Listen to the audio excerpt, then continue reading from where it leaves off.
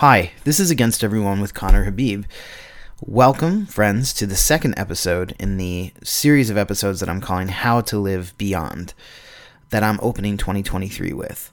And, okay, oh boy, it's an intense one. To open 2023, each of these episodes, these How to Live Beyond episodes, will consider a set of tools or a way of thinking that are useful, but that we're ready to go beyond in 2023. We'll be looking at things like abundance and manifestation, wellness and self-development, paganism, and more. The first episode in this series, which was the previous show, featured Mitch Horowitz on how to live beyond the New Age. So that was all about what we can get from New Age and positive thinking, but also what we should reconsider and leave behind.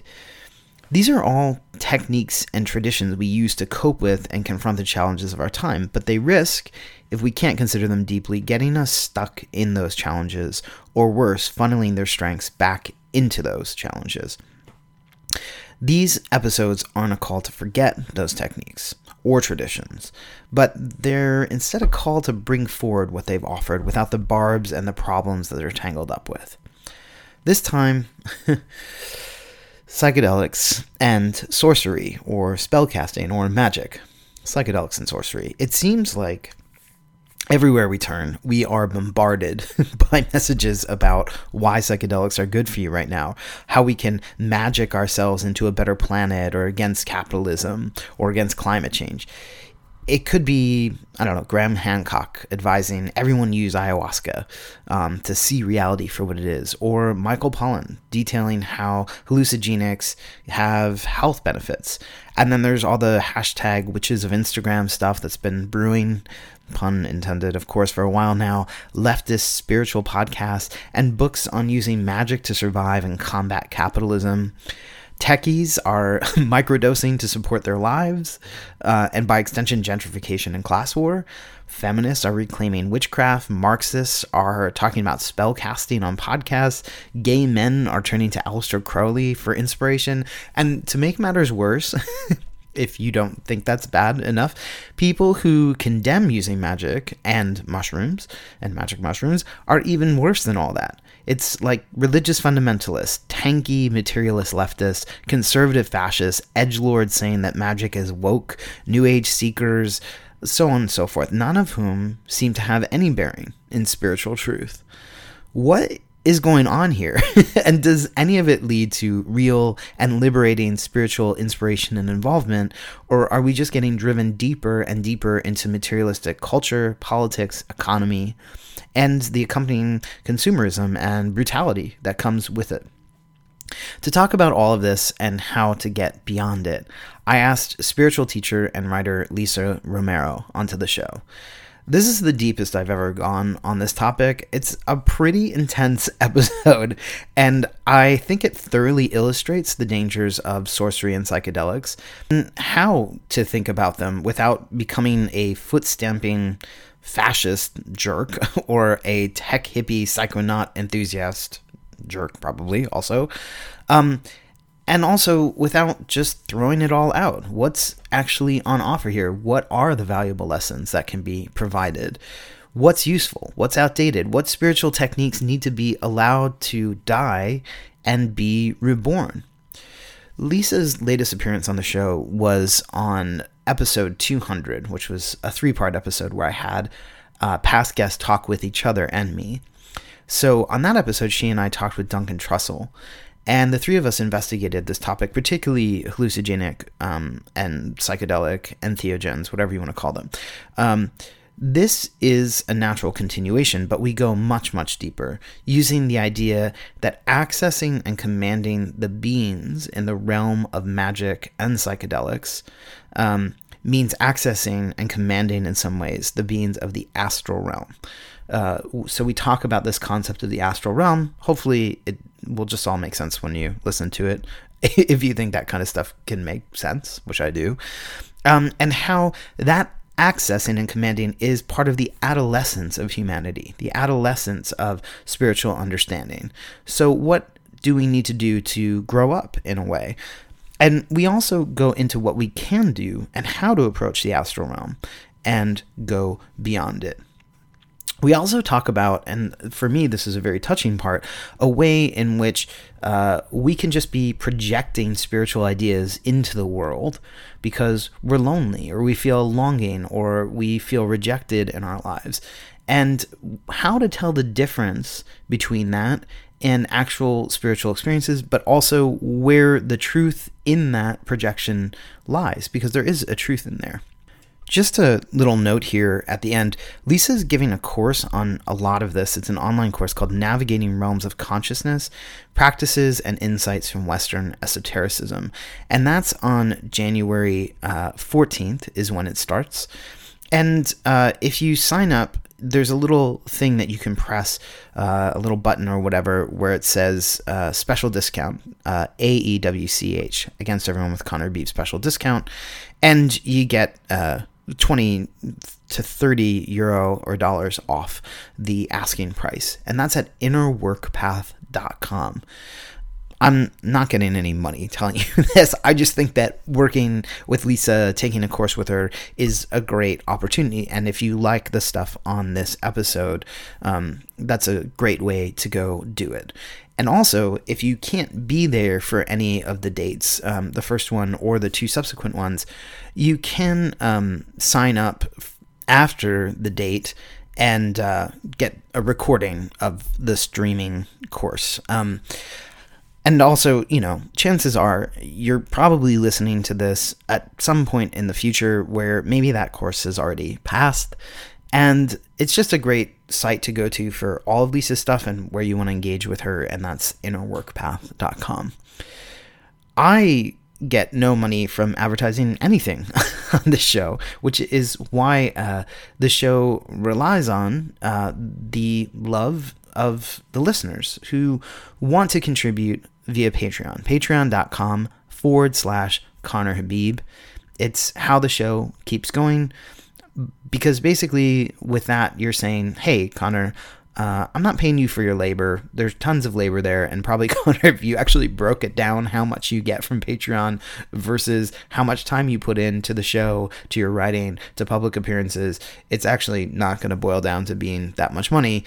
But rather, I like what you're doing. Here's some money as a sign of kinship, as a sign of care, as a sign of gratitude.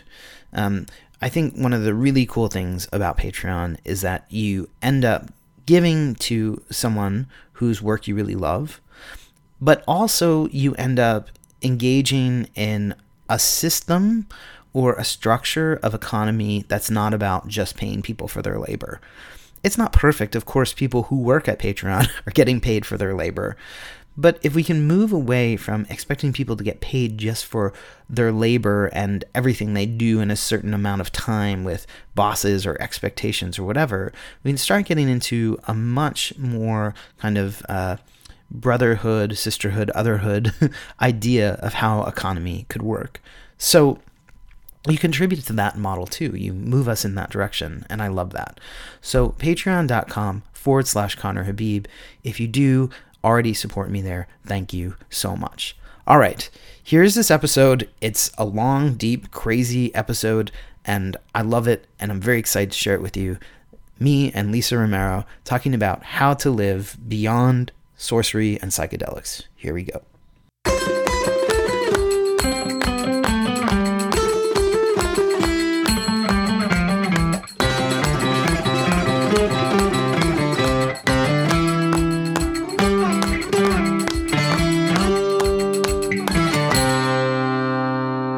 Hello, everybody. It's Against Everyone with Connor Habib. Welcome back, Lisa Romero. Hi. Hi. How are you? I'm great. So, listen, the thing that has come up on so many recent episodes of this show has been what we who have some esoteric connection or training or understanding of anthroposophy in the Western esoteric tradition would call the astral realm. We've been talking about magic, about hallucinogenic drugs, altered states. and how those, what those used to offer us and what they're offering us now, and where they're sort of falling short of some of the challenges we have ahead of us. And I have been thinking about it for a long time, but it's come up. There was a direct connection with you and the show on this when I had you and Duncan Trussell on talking about hallucinogenic drugs in particular. And he said, he asked you about it, and you said, well, you can, if you want spiritual access, you can use them, but do you want to crash the party? Do you want to go in the back door to the party? And he said, wow, Lisa, he was like, the being that I kept seeing kept saying, why do you keep using the back door? Why do you keep coming in from the back door? When he was tripping. And then you were on his show and you talked about some of these things as well. So I think we'll start with entheogens, but I want to go past that and sort of talk about accessing the astral realm at all. First of all, what does that mean for people that are unfamiliar with it? Why is it so important to pay attention to that right now? And what are the various spiritual pathways into that realm that we need to be a little more sort of vigilant or thoughtful about now? Wow, this is, of course, one of those great questions.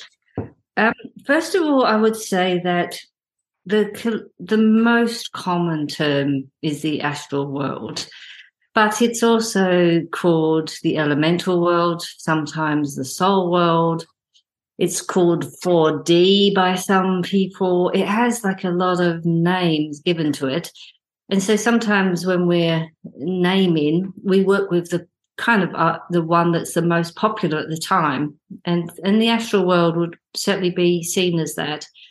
And you could say that it is that realm of consciousness between what it means in the sense perceptible world, living in earthly life and earthly existence, and the atmosphere surrounding the sense perceptible world, the realm between the earthly existence and the spiritual world. So the astral realm stands between the two. If you were to correlate that to the earth, you would consider the earth's atmosphere standing between, and it's essential for the earth to have its own atmosphere. And that's once you get beyond that atmosphere, you actually are in a different place, although it's deeply related to everything that goes on in the earth. So for the individual, most people have a relationship to it without even knowing about it. So let's just say you go to a hospital, and the hospital has a physical appearance of something, but it also has a atmosphere. Some people pick up on that really strongly. And so it is when you enter into a room where people have been arguing and no longer arguing, but you can sense the astral atmosphere, the imprint. Now, in one sense, therefore, we all have some relatedness to that. Why is it so important now is because humanity itself is becoming more and more connected, or traversing the astral plane as a collective. Before, it was more those that chose it or awoken to it or had a certain sensitivity. And we are seeing with the sort of unprepared, perhaps, crossing into this realm, the fallout of that.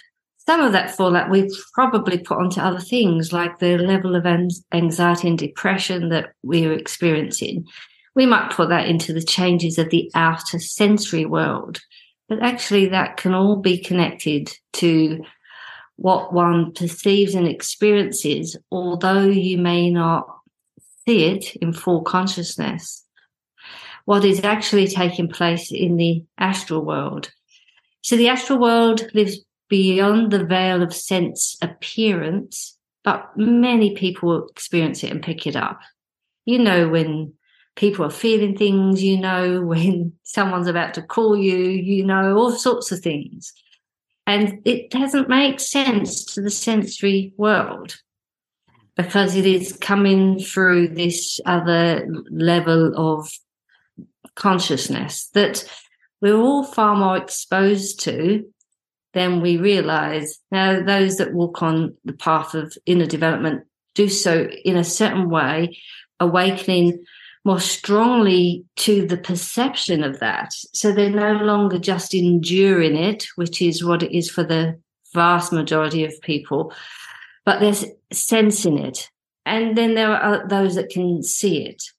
So you're either in a state of enduring it right now, sensing it, but not possibly having a language for it or orientation to understand what you're experiencing, or you can see it. And even then you may not always be able to place it in the context of all of the concepts you have about being human, because we have this realm, but we don't know enough about it, although we do need to now, because so much is coming from there. Yeah. So let me just maybe say a little bit more there before we go into the ways in which people access and try to utilize what's there.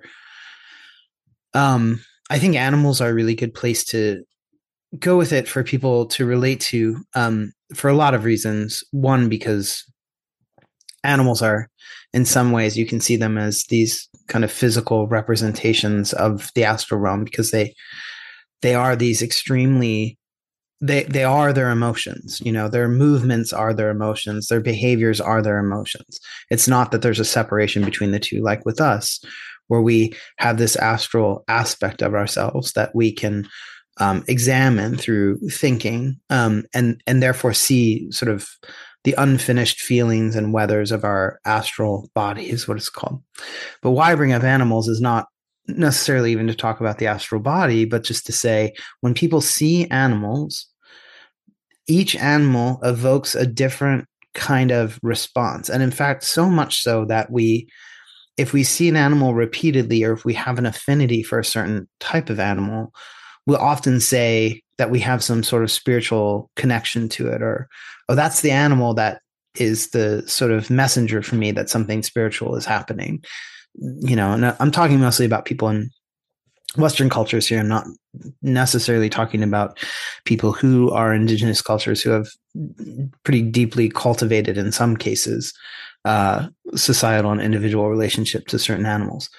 But I do think, for me, that's a good example, because, like, for instance, I have a friend who sees herons all the time. And when she sees herons, it's like a cue to her that something's happening. And so I think, just like the hospital thing that you're saying, people have these, it's like an indescribable, very difficult to articulate kind of spiritual knowing that's connected with something that is very representative of that world. Yeah, and actually the animals are very significant to the astral plane. That's why we also have this word astrality. But because the group soul of the animal exists on the astral plane, and it's not an uncommon thing to be one of the first encounters, an animal of sorts, because the nature of the astral plane is the first realm appears very similar to the Earth's reality that we see, but there's always something a little different. So the animal may appear clearly like a horse, but it has some other element about it that you realize, okay, now this is just not purely on the physical that I'm seeing this. And so often when people are meditating, or when they are in that twilight zone in their consciousness, they may experience a visual encounter with something. And even though it lasts a split second, this is one of the phenomena of the astral plane. Most people will say it seemed more real than everyday experiences. Mm. And this is because the sense perceptions of ourselves, in a way, when they are no longer registering as the first encounter with a thing, and it is registered more from this internal space, there's no veil, there's no blocking. And it is so potent, the experience, that you yourself are moved by the vibrancy of it, compared to seeing something in the earthly sphere. So let's say you pass a horse. Now, you may experience nothing unless you kind of settle into a tuning in.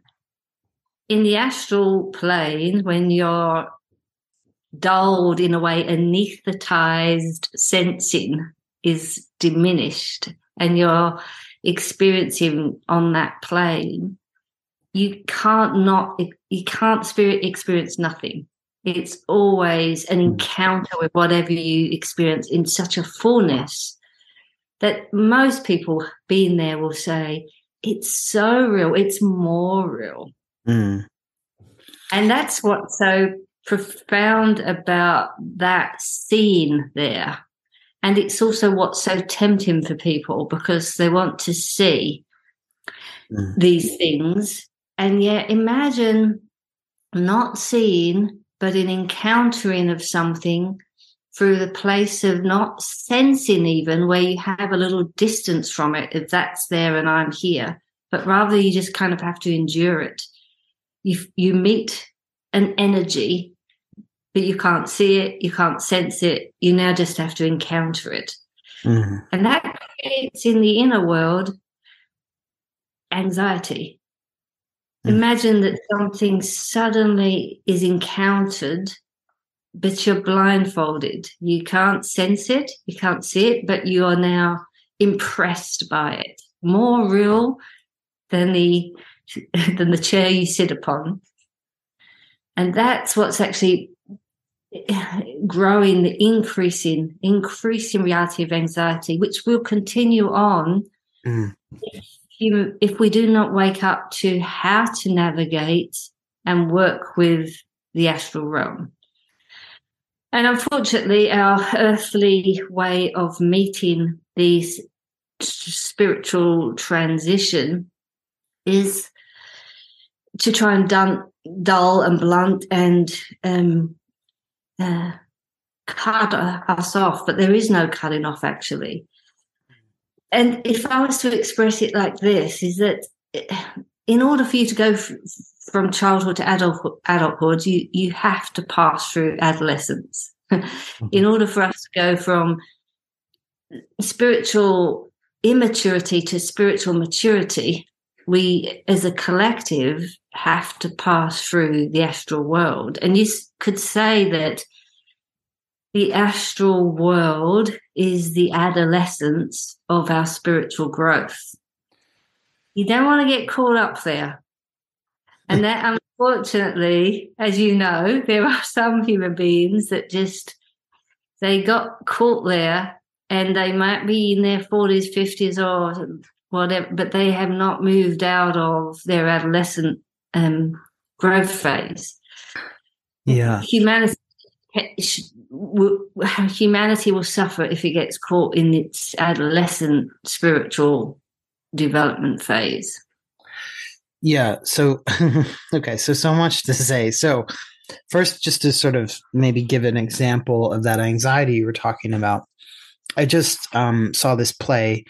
It's such a profound play. I want to see it twice here in Dublin. It's called The Weir. It's by Conor McPherson, and it's about basically a bunch of Irish people and one American woman in a pub in Royal Ireland talking about encounters with fairies or ghosts. And one of the stories that one of the guys tells is, he's having a sort of weird interaction with one of his neighbors. And then he goes home and he sits down in front of the fire, and he gets this sense that there's something behind him. And he says, I could not turn around. I did not move until the morning because I just could not look at what was behind me. And then as soon as he's done telling the story, he's like, Oh, but sure, that's just an old cod. That's just an old tale, you know. Who cares? We're just a bunch of guys telling tales in the pub. And I think this is a great illustration of what you said, where people feel the presence of something so intensely. And in this case, we would say it's a ghost because it's in the play, but that does happen with people in the sense of the dead or ghosts or whatever. But then after the intensity, the the work of trying to articulate the intensity is also brushed aside. So there's no place for it to actually grow into understanding. So we could say this with a ghost, or we could say this with, I don't know, like maybe someone might have it with like a sense of connection that they really know they're meant to feel with someone, but they don't investigate it more deeply. I realize these things are kind of alongside some of the stuff we're talking about and not deeply going into it. But I'm just trying to give people examples that they might feel in their lives if they're not going through certain spiritual development where they feel intensely a supposed to know or a supposed to understand or a supposed to go through, and it's there unarticulated, unseen, and then at the end of the feeling experience it's kind of banished with a certain kind of thinking and speaking rather than picked up as a responsibility. So that's one thing. And then when we go to when you're saying the adolescence, I'm thinking about the thing with that I've been saying a lot where lately the way I've been describing it is, a lot of tools that people use to access the astral realm relate themselves to the moon in one way or another. Definitely see this with witchcraft. You see it with certain schools of spirituality. You see, the moon card is in the tarot for a reason. You see it with certain hallucinogenic use. And so and the reason why I like bringing this up is because the moon, if we're thinking about spiritual development as a kind of distance we have to go, the moon seems so far away from us, but it's actually very close to the earth. And the real truth about the moon is that it's always revolving around our earthly body. It doesn't escape circling the ego. It's constantly around us and around us and around us. And we are going quite a distance. I mean, if you're going to the moon from Detroit, I mean, that's a long way to go. We don't usually go that far. But if we're meant to go past that distance and towards the sun, we see that that's actually just a really minuscule difference that looks huge. And in fact, a lot of esoteric traditions talk about, the astral realm is relating itself between the space between the earth and the moon. Even people like Gurdjieff would talk about how the moon wants to eat us, he would say. I mean, you can see how it shows up in this way. And so I don't necessarily want just yet to talk about the sun. I think we should talk about that because that is how we go sort of past this stage into a new stage of development. But just to now say, when we have that astral encounter and we begin to articulate it, go past the anxiety, go past the banishing of the encounter and into articulation, new things can happen that seem radically different from where we are right now. And yet, in our time at least, they're just not far enough. That's actually, we shouldn't be tempted or merely tantalized by what we see in that short distance, which is actually also in some ways a very long distance to go. Yeah. Well, look, in one way, all of your examples are right on because, in different regions of the astral realm, you are encountering your karmic connections. So it's there that you're going to feel the potency of it, even if outwardly the people do not take it up in the same way. And it is those also those shells. We also talk about these shells of the last incarnation of others on the earth leave behind, so we can encounter the kind of personality of the dead one, not the essential being, because that goes on into the higher realms of the spiritual world, but the personal shell that is there, left there. So there's all sorts of dynamics in this realm that have a consequential effect on us without us actually being fully aware of it. And that in one sense is fine if humanity itself as a collective isn't sort of beginning to permeate this. And in that sense, what do we do with this realm of being? Well, people turn to, on one hand, medication, block it, shut it down, to illuminate it, a substance in another direction. Hallucinogens will do that. But there is also a usefulness to bring the clarity of understanding, because the price one may pay for not meeting something consciously means that we have to meet it at a stage of our development when we've already passed through it. You know what that's like. If you're a child that gets chickenpox, not such a big deal. You're a 29-year-old that gets chickenpox, much more intensive process. So we recognise that things need to come in their right timing.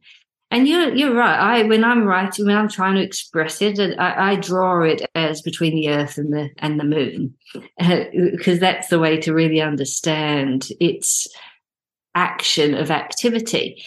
And it's not all necessarily a space of difficulty, because the hierarchies we might in the Western traditions call the first realm of that the angels. They're also able to impress a guiding picture into that astral substance from the moon. And because of that, and the archangels working from Mercury, and because of that capacity, we also do experience in certain aspects of it a real sense of spiritual connectedness. But how we get there, that will actually have an effect on what we receive. And that's where the lawfulness of the astral world is useful to understand, because it's quite different than the lawfulness of earthly life. And it's, if you have worked with certain real understanding. So, for instance, it's very useful to know what belongs to you as a thought form, as a feeling, as a impulse of will, what belongs to the other, and what belongs to the realm itself, because it's very easy to get those things mixed up. And so most of the time when somebody propels themselves there through some form of gate crashing, they are encountering what belongs to themselves. And that is not an illumination of an objective experience of the realm. It's just what's going on within their own being, their own subconscious, their own organs, because of how that's been affected by the particular chemistry. And that's where the diversions can take place. So you can see that in the earthly world is a great way of actually understanding that.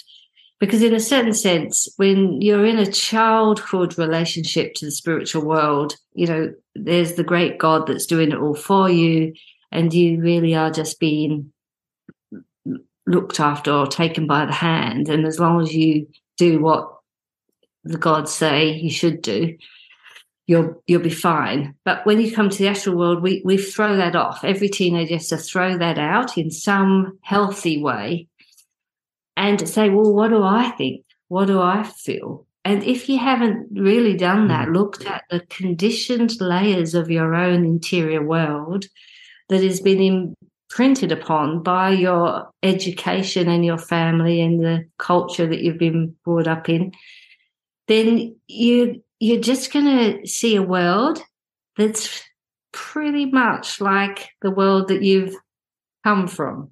Mm-hmm.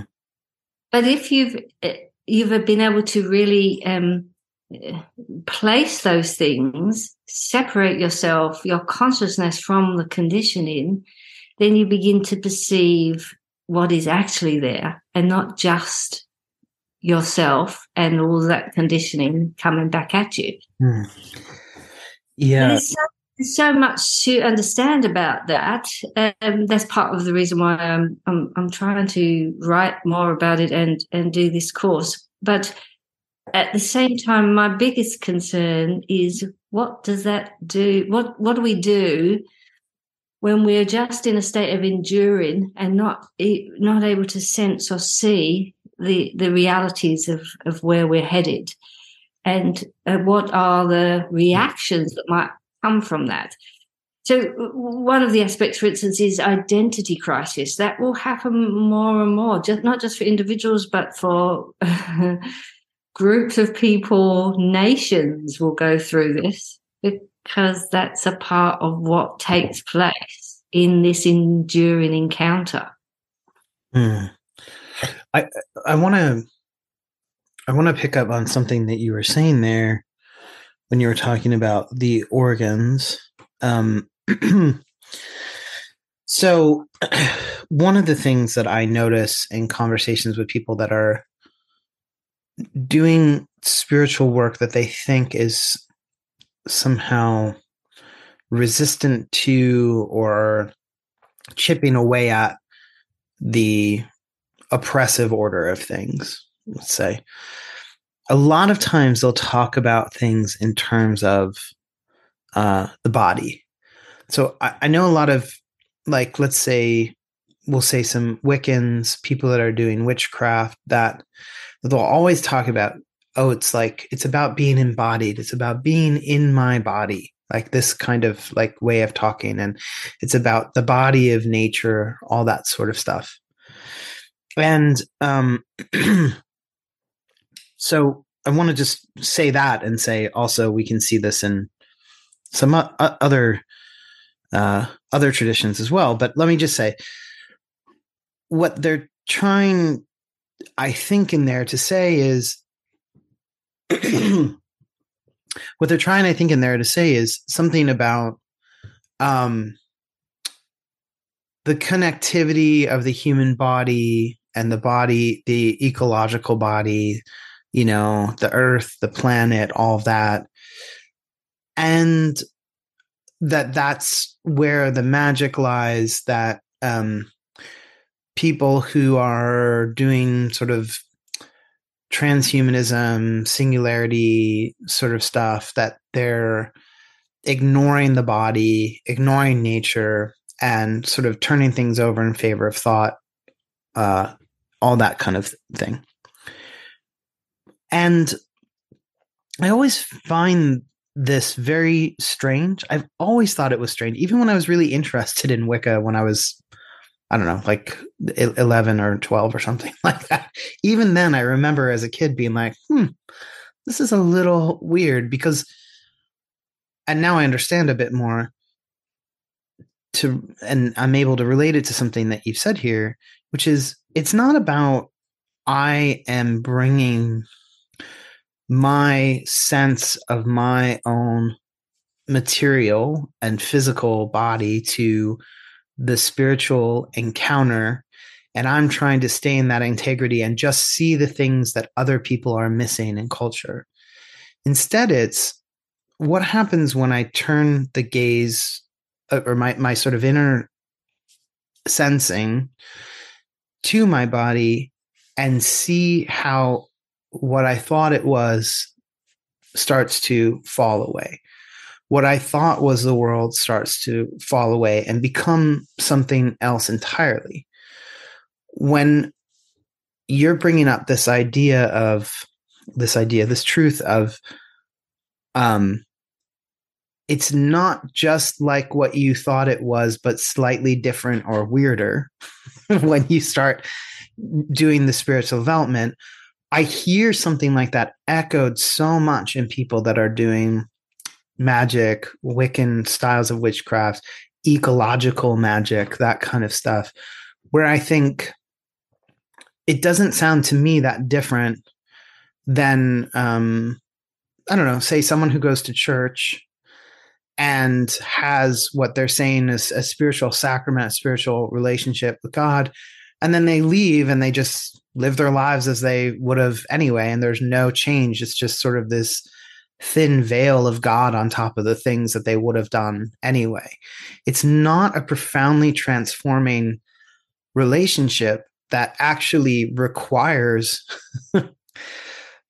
letting go of the entire framework. And that is very threatening to people. And so even when they do something, let me just go on for one more second here. Even when they do something like ayahuasca, iboga, whatever it is, they're still encountering, yes, they're encountering something that feels wild, and they're encountering these, they are encountering these spiritual beings in this spiritual space. And those spaces are getting flooded, like, Venice gets flooded by tourists.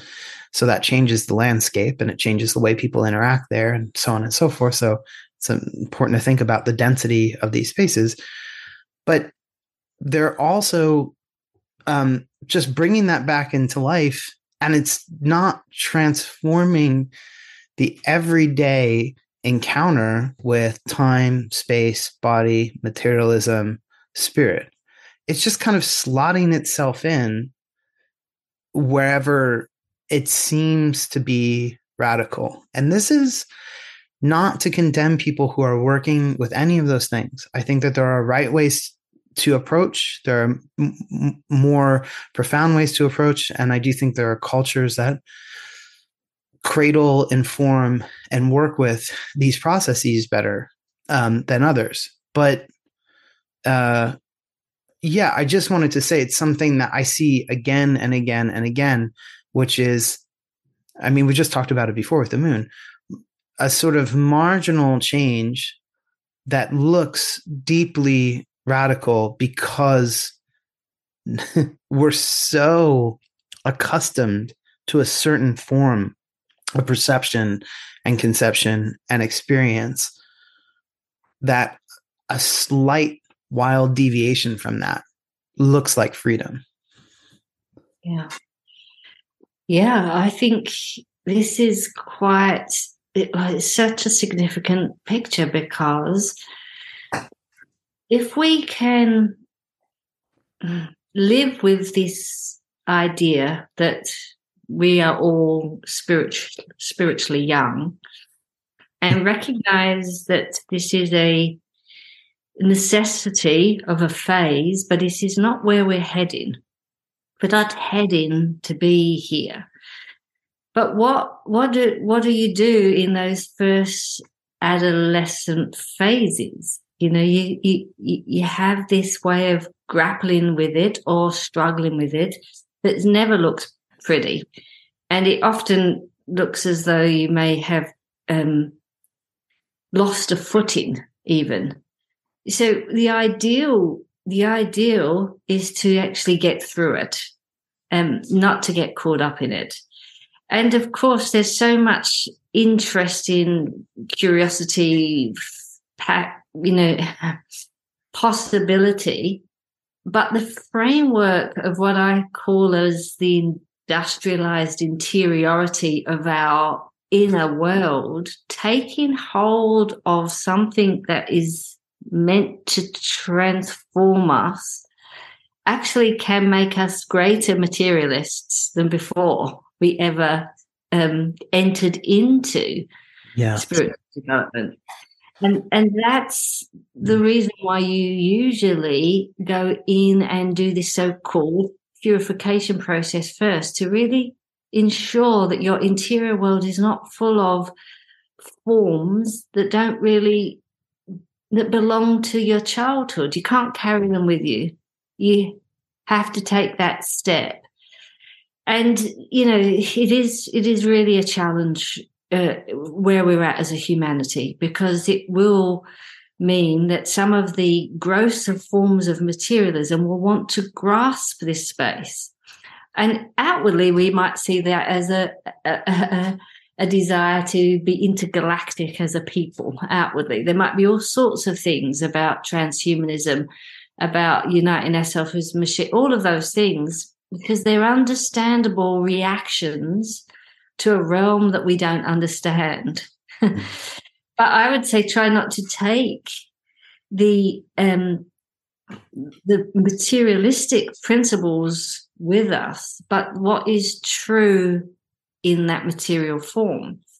So certain aspects of the human being, the human being is an image of this great cosmos. And so in alchemy, we would see certain organs related to certain planets and this extraordinary interconnectedness with the world of nature and the world of the hierarchies. It's not as though it's kind of separate from our living reality in the sense perceptible world.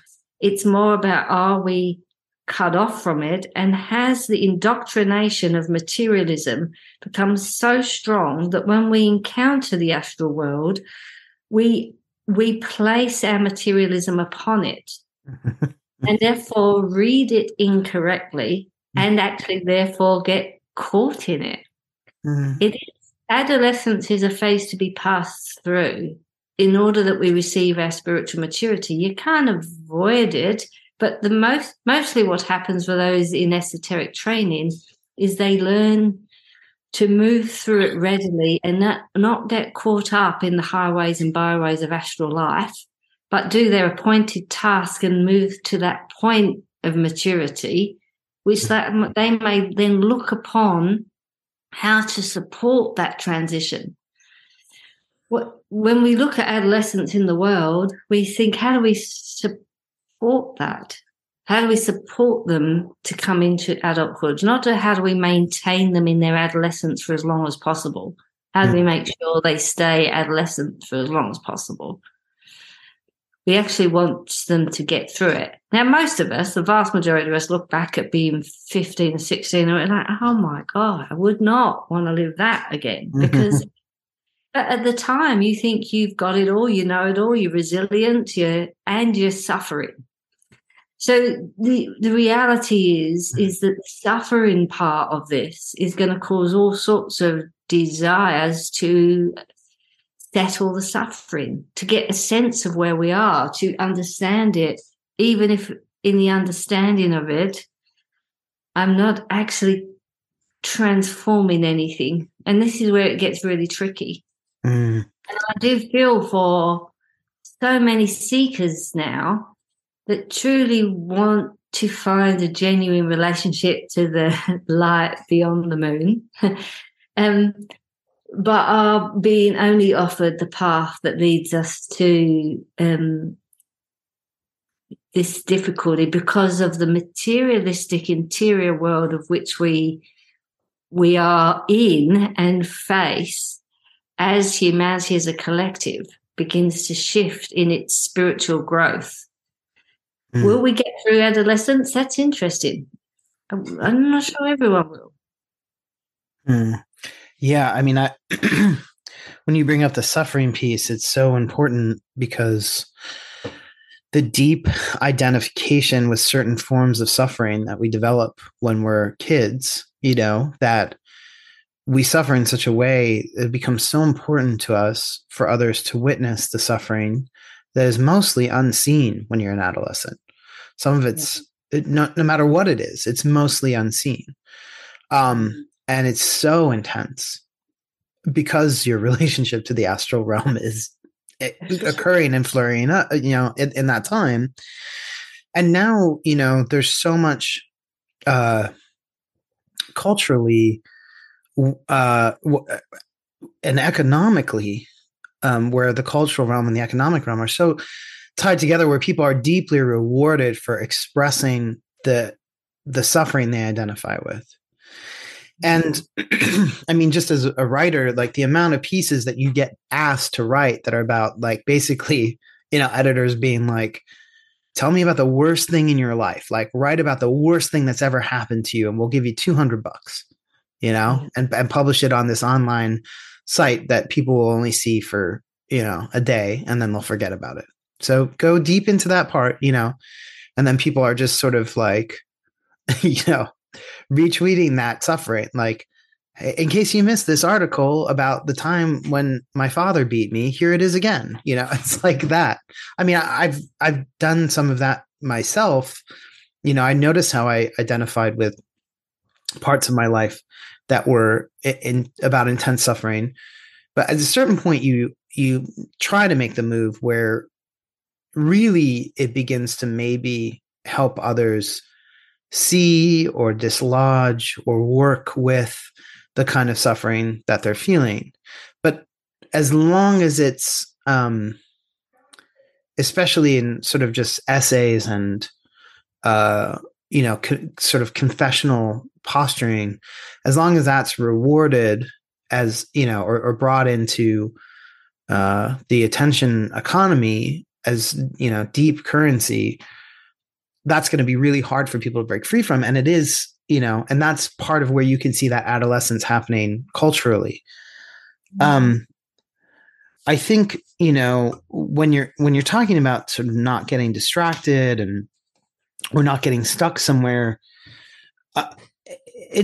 I've said some of this stuff to people before, and what they will often say is like, oh yeah, well, that's just like my Buddhist teacher saying, well, when you start learning that you might develop certain capacities, don't get distracted by them, just keep going, and there is something different about it now that needs to be announced. It's not just about getting stopped on the path, although that is part of it. It's about the consequences of stopping on the path. Like you said, it drives you deeper into materialism than you were before you started. But then, and what materialism does to the world when you're driven deeper into it right now, but also what happens when you go past it. And I was thinking a big part of that is the elemental kingdom and its relationship to us now in this moment, and what it's asking of us, where we can't just ignore the beings that are all around and that, sometimes pop out in interesting ways from our astral encounters, as weird little people or whatever. We can't just ignore them and keep walking the path, because we actually have a different responsibility to them right now. So we have to learn how to manage the encounter in a giving way that includes going past the magical realm. We can't just ignore them. Old fairy tales were always like, don't take the apple that's being handed to you by the fairy when you're on the path to the castle or whatever, because you'll get stuck there forever. And now it's like, still don't take the apple and get stuck, but you might have to give something to that being because it needs your help. And so it's navigating that extra piece, I think, that makes this a lot different now in our moment. Yeah. So, yes. And this is where this picture comes together, really, because the elemental beings that also people the astral world as their substance, they allow the astral to imprint, to become seeable. They are in service. They're in service. Now, do we utilize them for our own selfish self-gain, self-gratification, self-manifestation, what we want for ourselves? Are we going to utilize them, or are we going to actually serve them as well?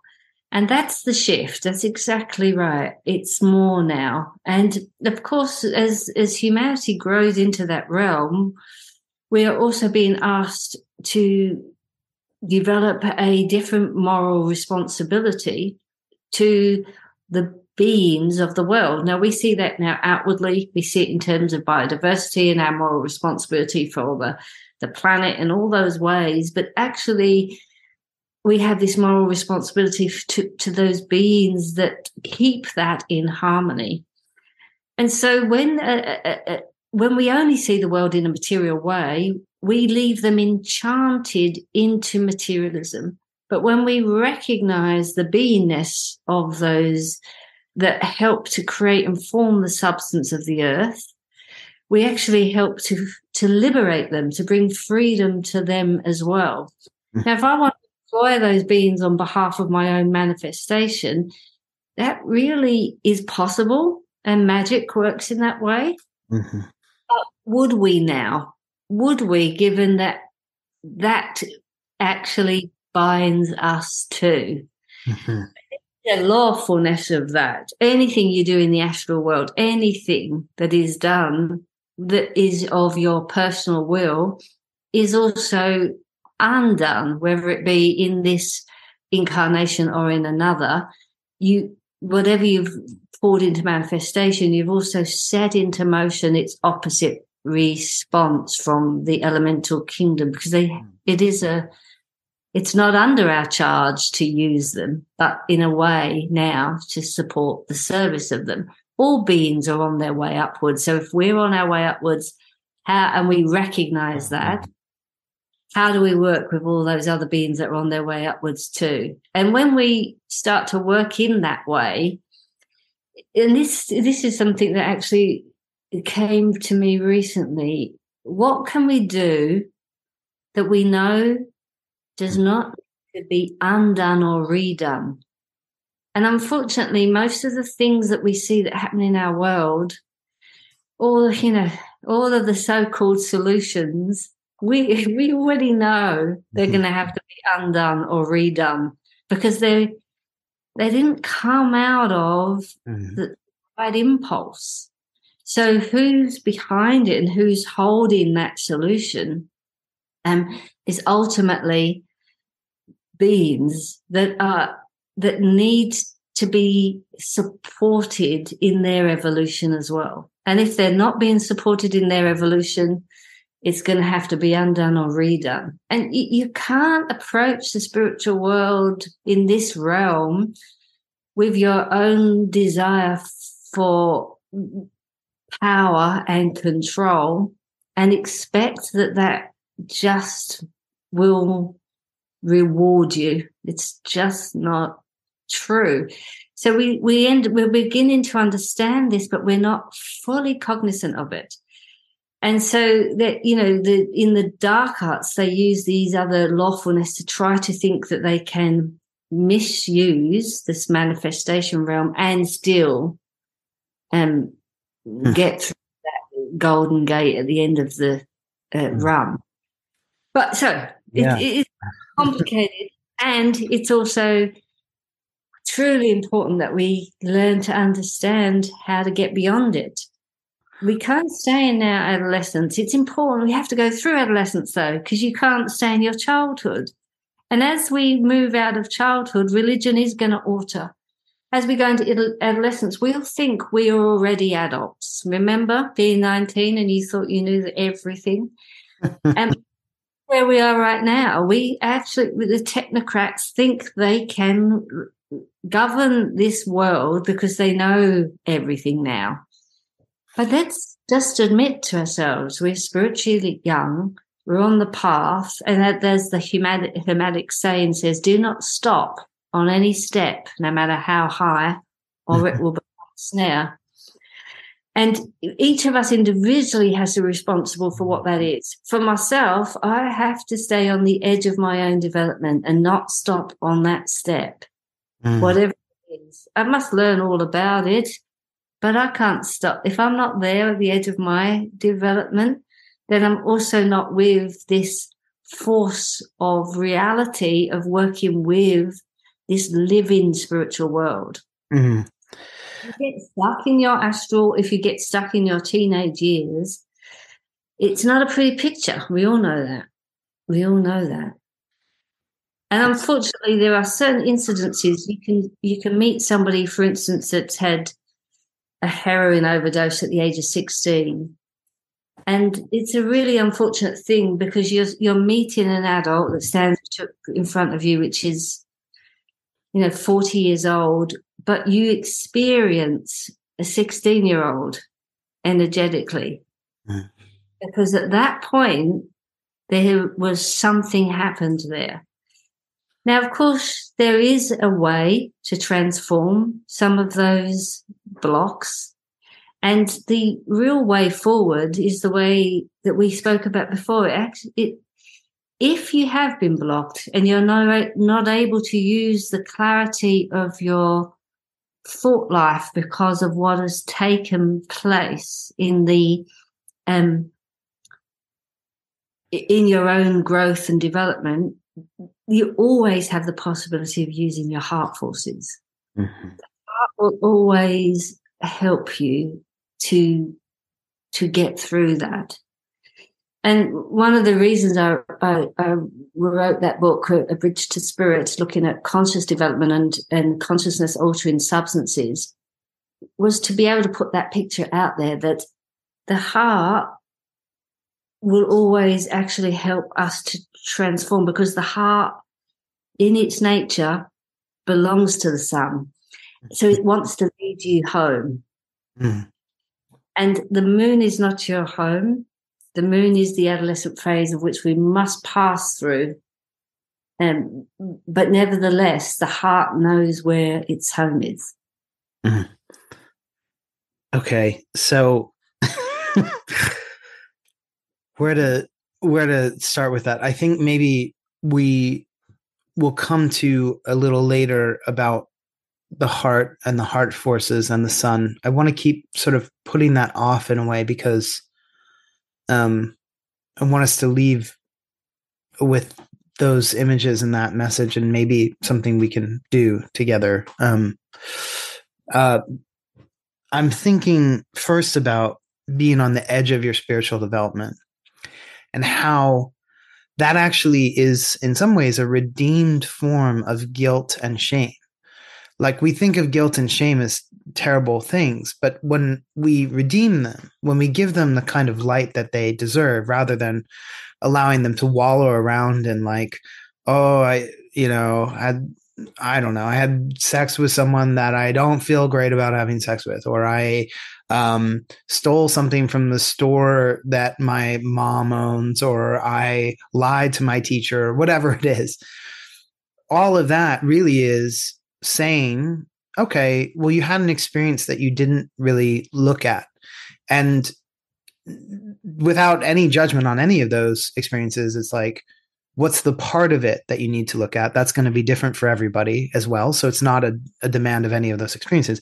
But when we talk about, I need to be on the edge of my spiritual experience, it's like, I need to go further. I need to look deeper into this. I need to be propelled forward into uncertainty constantly, into and bringing what I am and my ability to look, and even that will change as I go forward. So I just want to point that out to people who might be listening and feeling, as I did for a long time. I mean, I did black magic when I was like 8 years old, and I felt terrible about that my whole life.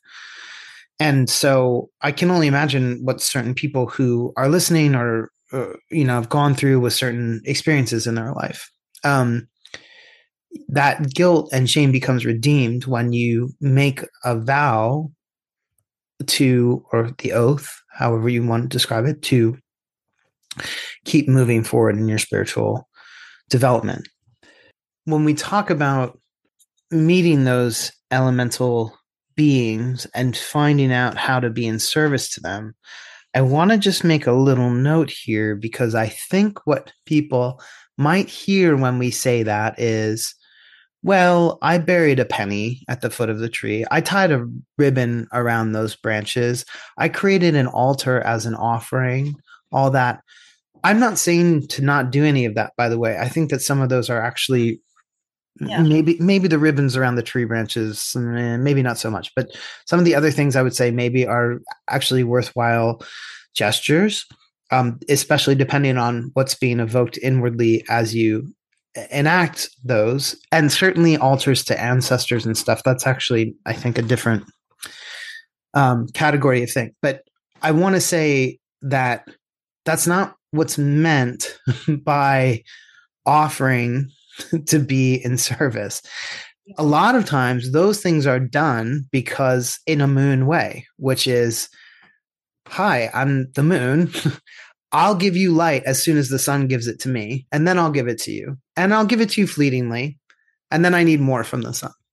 So it's to be careful to not, it's not an exchange. It's an offering with nothing expected.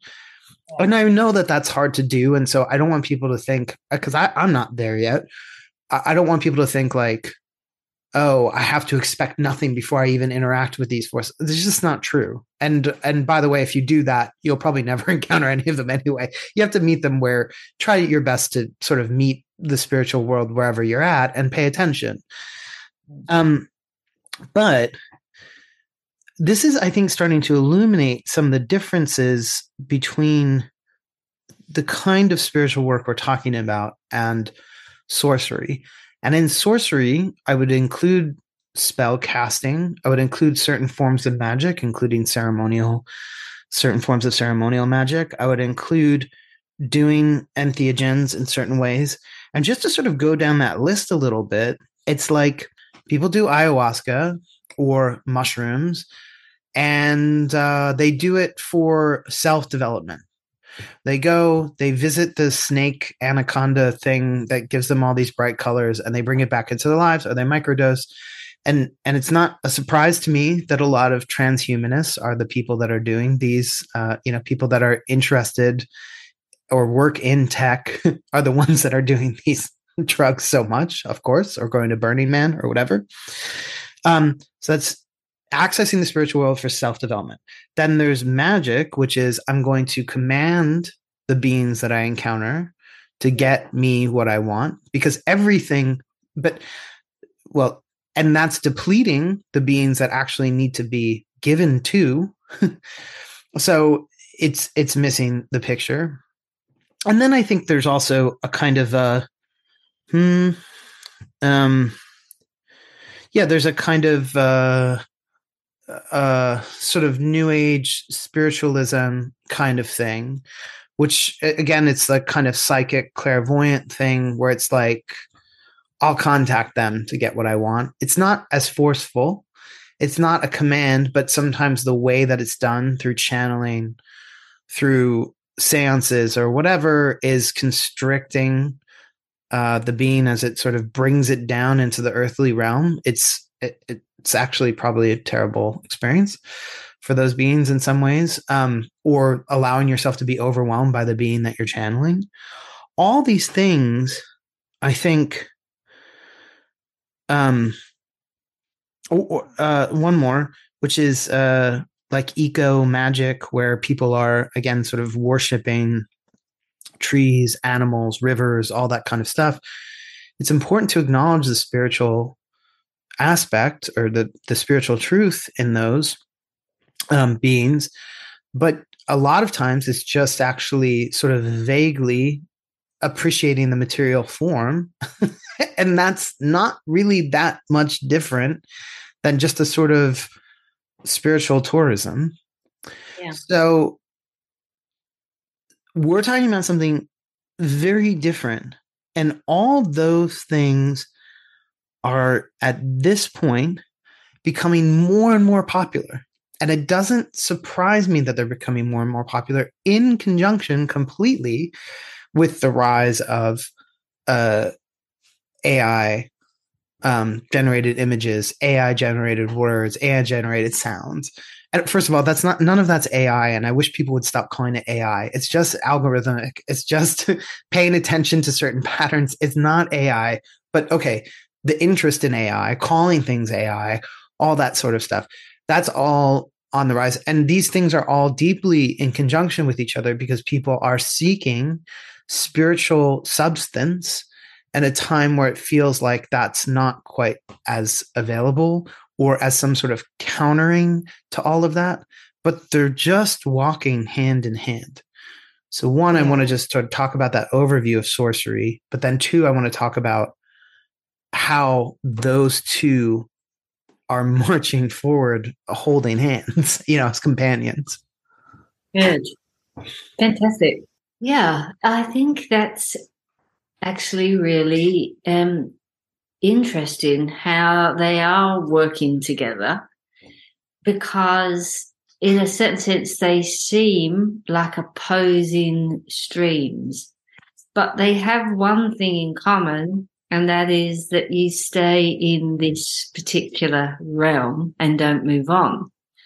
So if the goal is to waylay us on the path of our own development, it really doesn't matter which way of which we are waylaid in that understanding. However, there are some shifts that have been occurring. So my experience has been that in these astral planes, they have over the last while become more densified, indicating far more materialism is entering into those realms. And I would say that looking at where we are as a collective in this realm, in this landscape, and looking at the densification that's taking place, we would say that the sort of traction of materialism is gaining a really intensive foothold. So one of the things, and this may not appeal to everyone as a thought process, but I really look out for those thought streams that deny the existence of the spiritual world altogether, more than those that go into the spiritual world but go in there half-baked or not really understanding it, or not even recognizing the task or the mission in it, on all the various ways, because that has still its schooling that can be had. But once you've identified someone to the purest state of materialism, where all you are is chemistry and all the world is building blocks of and therefore why not adulterate and adapt it and so forth, that's going to be hard to shift in the future. And it also creates this echo effect into the astral world, where those coming in at the earlier stages of their development are going to keep saying this is just like the sensory world, where it isn't, because they're densifying those lower realms. If we can get beyond the fourth stage of the astral realm, then we're much more supported there by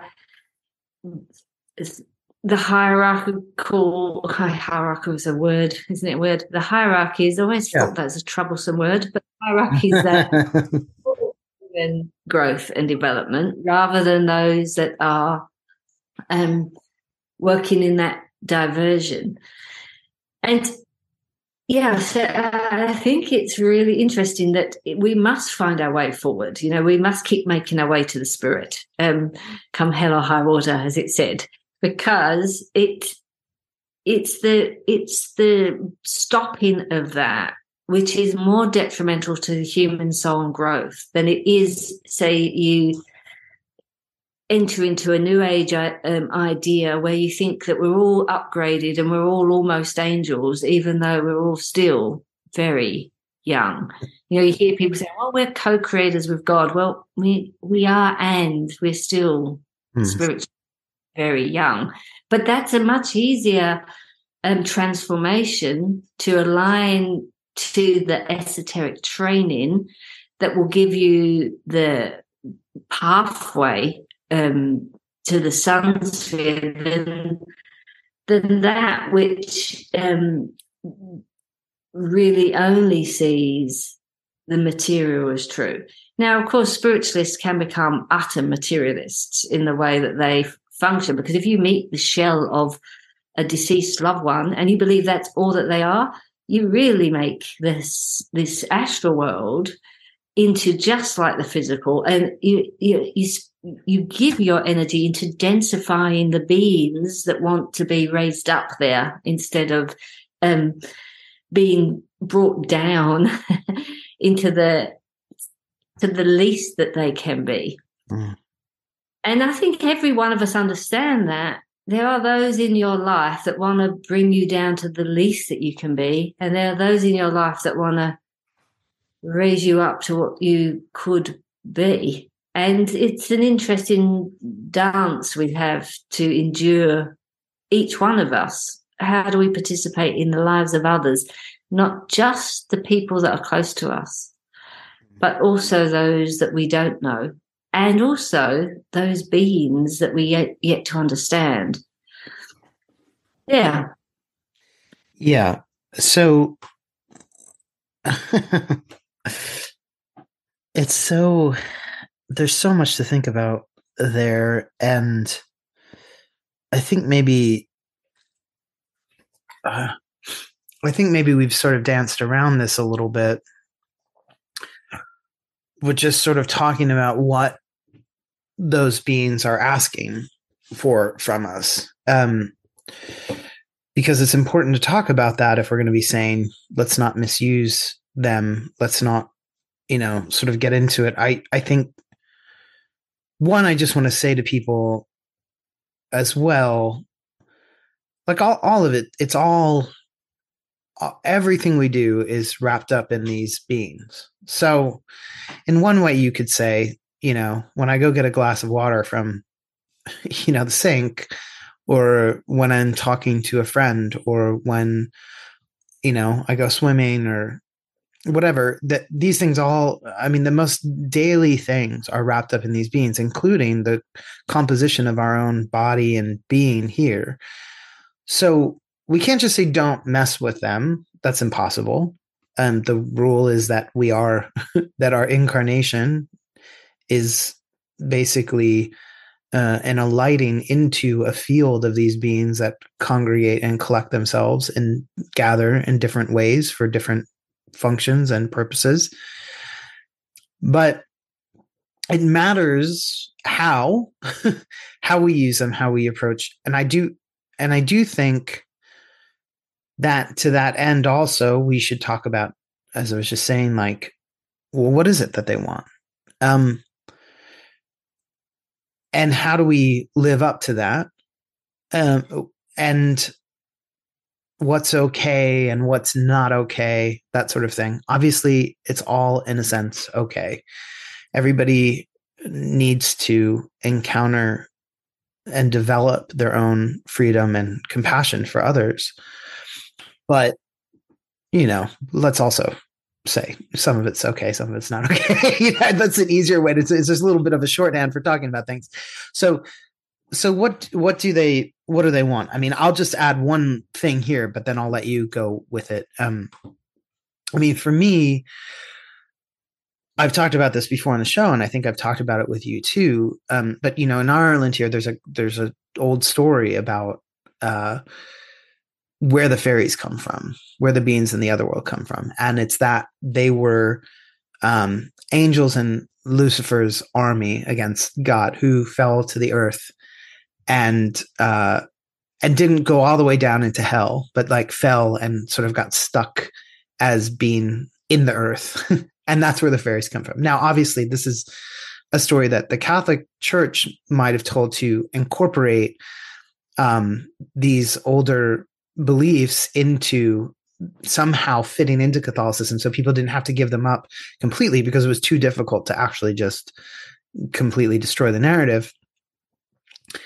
But there's a truth there, because then those beings are still seeking to be redeemed and allowed back into connection with the heavens or Christ, or whatever, version of that you want to say in a certain way. Well, Christ is pretty important. You can't just say some other version, but so they're seeking a form of redemption that includes human action, attentiveness, and relationship. So I want to start with that and say, how do we work with that? How do we do it? And I know it's individual to people as well as there are some basics there. And also, what else you might add to that? Yeah. Well, I think at this stage of where we are, the first thing would be recognition, to recognize them. And that's not necessarily in the seeing, but to be in a relationship that recognizes those beings.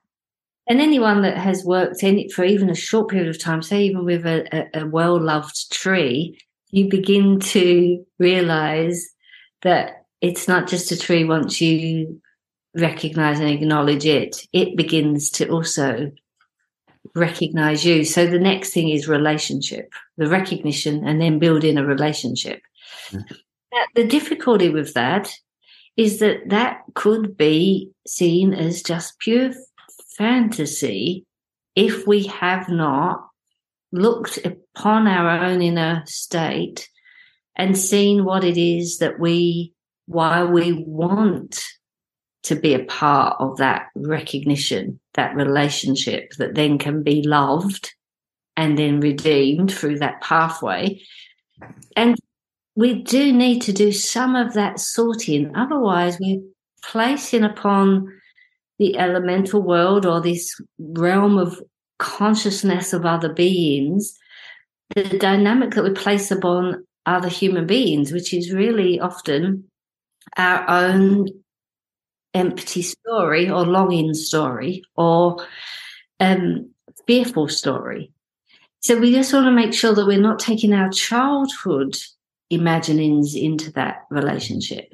So one of the things you meet in adolescence, and I often talk about this because I found this so useful for adolescents to understand, these three human conditions, which is feelings of loneliness or isolation, fearing rejection and looking for acceptance, and feelings of longing as though you're missing out on something. With three human conditions, everyone has to experience them. If you're an adolescent and you're in 15 years old, they're probably rocking in you.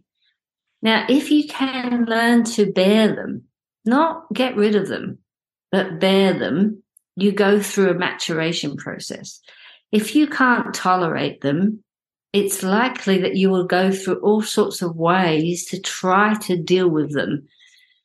Isolation and loneliness, right? So if you look at what is being told is wrong, is to feel those things right now.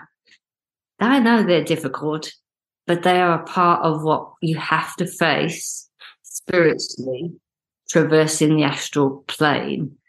You first become aware of it in your adolescence, but if you've learnt to bear it, you will see that it becomes something totally different when it comes to your spiritual development. Isolation, solitude, loneliness becomes a transformative force. Not one that you want to run from or cover up, but one that you seek for. And when a soul that can bear solitude, deeply bear solitude, goes to work with nature beings, they go out of a different gesture than the soul that cannot tolerate solitude and so looks for things to be there that aren't necessarily there, so at least someone's with them, even if it's their own shadow of the sun. But that is where we will project upon this world and create a fantasy relationship if we are unable to tolerate this very important soul experience of human adolescence that becomes the spiritual development in this time in our astral world. Now, if you look around the world at the moment, the idea of tribalism and finding your tribe and being with the people that get you and understand you, I understand all that. Yes, and that's also useful, but that's not actually what's going to grow in the human soul. So if you can learn to have this relationship to solitude, you will then not carry all of your disturbances into those other beings' realms. I need to have a relationship with spiritual beings so I can actually have that plugged up in me. Again, the fear of rejection or looking for acceptance, it's such a major player in the psyche of the adolescent, but it is such a major player now in our collective psyche. And look at how it's playing out in the world. It's so extraordinary. Sorry, I just need to say something about this because it's really, first of all, it hits home for me because I used to sit, I remember being in Pennsylvania and sitting in a field and looking at a spot on the ground and being like, come on, you fucking gnome, just show up. I want to see you, and I would just put everything into it. And, I told someone years later about that who was a spiritual teacher, and he just laughed and he was like, they're probably just like, they were there and they were probably just like, what the hell is this guy doing? Because it's like you cut off through doing that the exact means by which you would receive. But it's hitting home for me because that is true, was true, and remains true for me, that I go out into the world experiencing spiritual beings a lot of times out of the longing to not be alone.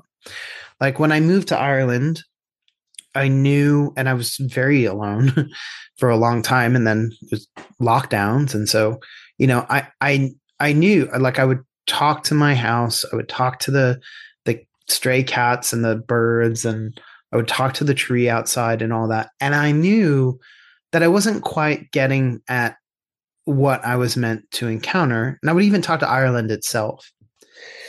And it's very interesting because this is what atheists who talk about religion, they're like, well, you're just using religion. Like, religion's just to comfort you, right? It's just to tell you a story to make you feel better about how the universe works.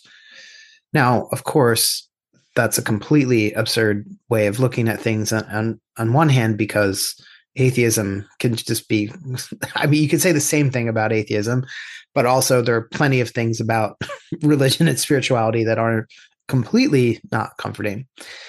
But they're not true about they're not right about the truth of the spiritual world in general, but they are correct about the way people go to meet it.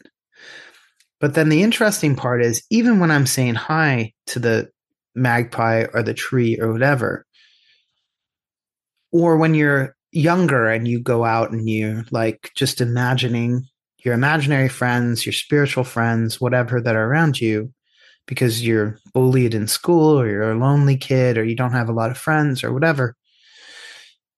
The part that's true is that to do it, is that that they're there, that the impulse is within you to reach out.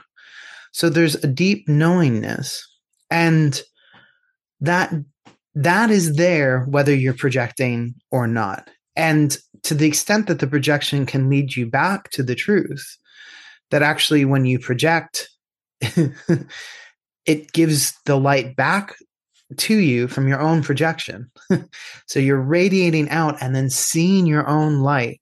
You can trace that back to the center. And that, I think, is so even when you project, you're doing it from the place of knowing very often. And so you look to that aspect of it rather than I'm just imagining the being in front of me, or imagining, the tree hearing me, or whatever it is. Yeah. No, I think you've got it. And you've got exactly the process that goes on in that first realm of the astral world. If someone has the recognition from either past, what they brought with them as a capacity, or through this innate knowing that the spiritual world exists, but they haven't cleaned up the part of them that is in relationship to it. So once you've cleaned that up, which is part of our, inner training, where you manage solitude in a totally different way, and actually it becomes a companion, like that you deeply regard. Yes. Then you have an objective ability to understand the world. The other part, which happens in adolescence, as I've mentioned, is the fear of rejection. I'm looking for acceptance. And that has to be taken deeply in the responsibility of your own hands. No one else can give you that. No other teacher, no guru, no person on the path. This is between you and your divine ideal. You monitor your life according to, and you've already touched on this before in what you're saying, but you monitor it according to what is genuinely true out of the understanding that you're at right now, knowing that we're all spiritually young and we're growing. So I have to test myself against my own divine ideals, knowing that that's still not complete and full, but it's still in its becoming, because every step I take, it grows in a deeper understanding. But I weigh myself against that. Not someone else is going to reject me. Not someone else is going to accept me if I say that. And then, so you see so many people that, begin this journey, and then suddenly they start to adulterate it according to the audience acceptance, likes and dislikes, rather than actually their governing force, their own spiritual governing force. So obviously the solitude brings you into a deeper connection with them being able to bear that. And then we also have to bear what is referred to as kind of like a spiritual longing, a longing meaning that you recognize the part of your soul that knows it's not complete yet, because it calls you forward. It's calling you, like Rumi says, what you're seeking is also seeking you. It is the seeker. And so if you were able to go to these beings with those mysteries intact, not as a teenager has to do, which is the teenager just bears them, but as we do when we have lived into them and let them ripen something in us, then actually we can have a far more objective relationship and begin to learn about their realm. And therefore in that relationship, they also teach us. Totally. It's so important that you say that for people that are doing spiritual development through entheogenic substances, right? Like, there's a difference between seeing the tiger in the zoo and seeing it in its environment. There's this very specific and narrow entry into the realm where you see the beings that you see when you do substances. Again, I do think there are certain pathways for some people that they can go in and actually work with that world. So I say this like every time I bring this up for people, because I don't want them to feel condemned in their freedom and or hear me say something and be like, oh, I shouldn't do that anymore. I mean, not that I think I'm so powerful that people would be like, well, I just bought all these mushrooms and now I'm not going to do them. but I do think that it is given to some people to work that way, but it's less and less as the medicine becomes less and less useful, as it becomes more and more diffuse, because it's trying to go through its own sort of death process as well. I think that when you go and you see that fixed being, which is becoming more and more fixed, the more and more people go and visit it with the same expectation of what they're going to see and bring back, of course it's becoming more fixed. Any band that gets famous for playing one song is going to keep playing that song at every concert they give when people go see them, because it's where the magic is, and those beings have their own, way of encountering us too. It's not just one-sided.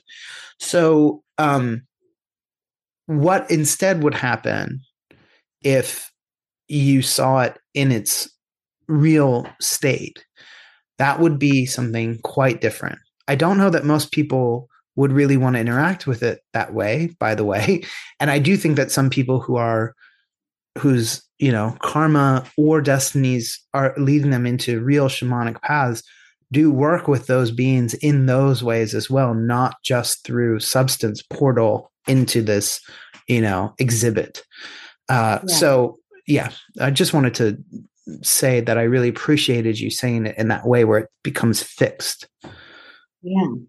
And so, for my understanding is that if you are able to encounter them, and this goes for the astral realm too, because in the astral realm, you're not seeing them as they are, you're seeing them as they are in relationship to what you carry within yourself. So if you manage to sort of school yourself, then they can reveal themselves and not just reveal you. That's right. Yeah. They are revealing themselves. My experience is they're always giving you a doorway to the next step. They never go, oh, we'll stay here and we'll just continue to dance around this same ring for the rest of your income. No, there's a doorway. And there are certain indications, ways of finding yourself through those doorways so that you may ultimately enter into what we could call the true spiritual world. Obviously, we could say this is the spiritual world, but it's not. It's a semblance because it's to do with the dynamics of your internal space with the external space. And you really don't get to go through those doorways unless you've cleared that up. You'll just get more doorways that appear to be going somewhere. Right. And that's the fear of the pathway that is a gate-crashed pathway.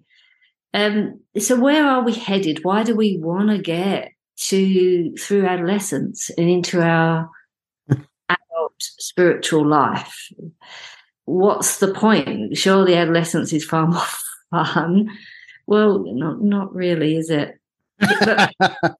No. Once we do get through that, then actually one of the things we do in our spiritual maturity is we know how to help others. And that's interesting, isn't it? Because ultimately the true shaman is there to help others, that it's not to profit for themselves as the prophet, but to actually help in this bridge between where we are in this potential materialistic view of the world, which is intensifying exponentially, to what is possible as we evolve on our spiritual journey. And so the collective, if it gets caught in adolescence, well, there is always a consequence because the lawfulness of this realm is to place out its opposite process. So we will find ourselves being really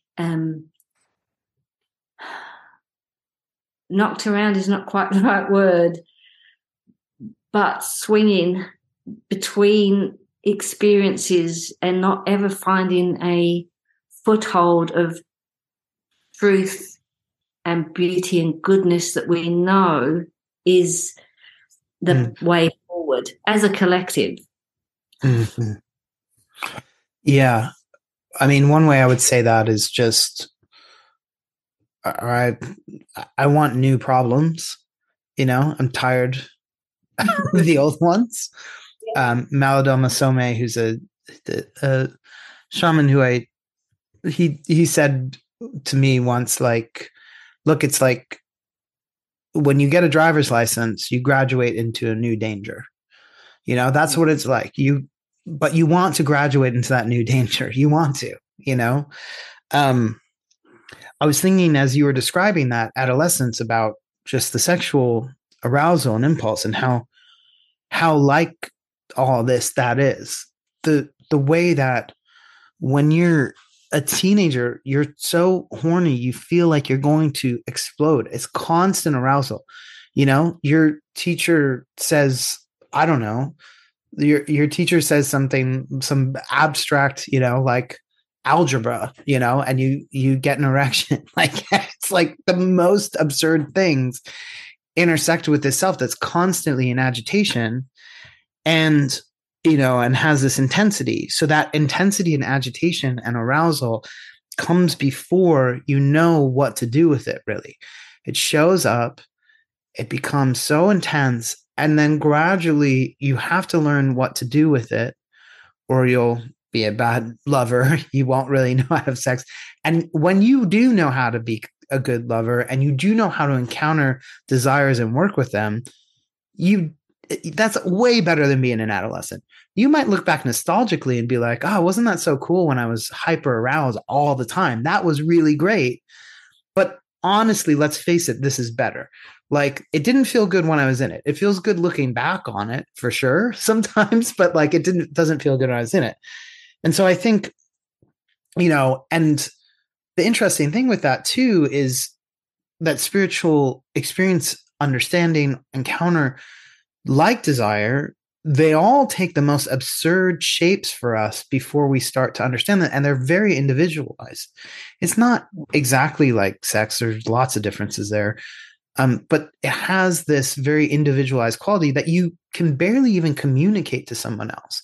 And the moment you try to communicate with someone else about it, you kind of bend it, you lie about it a little bit just to like be able to talk with your pals about it.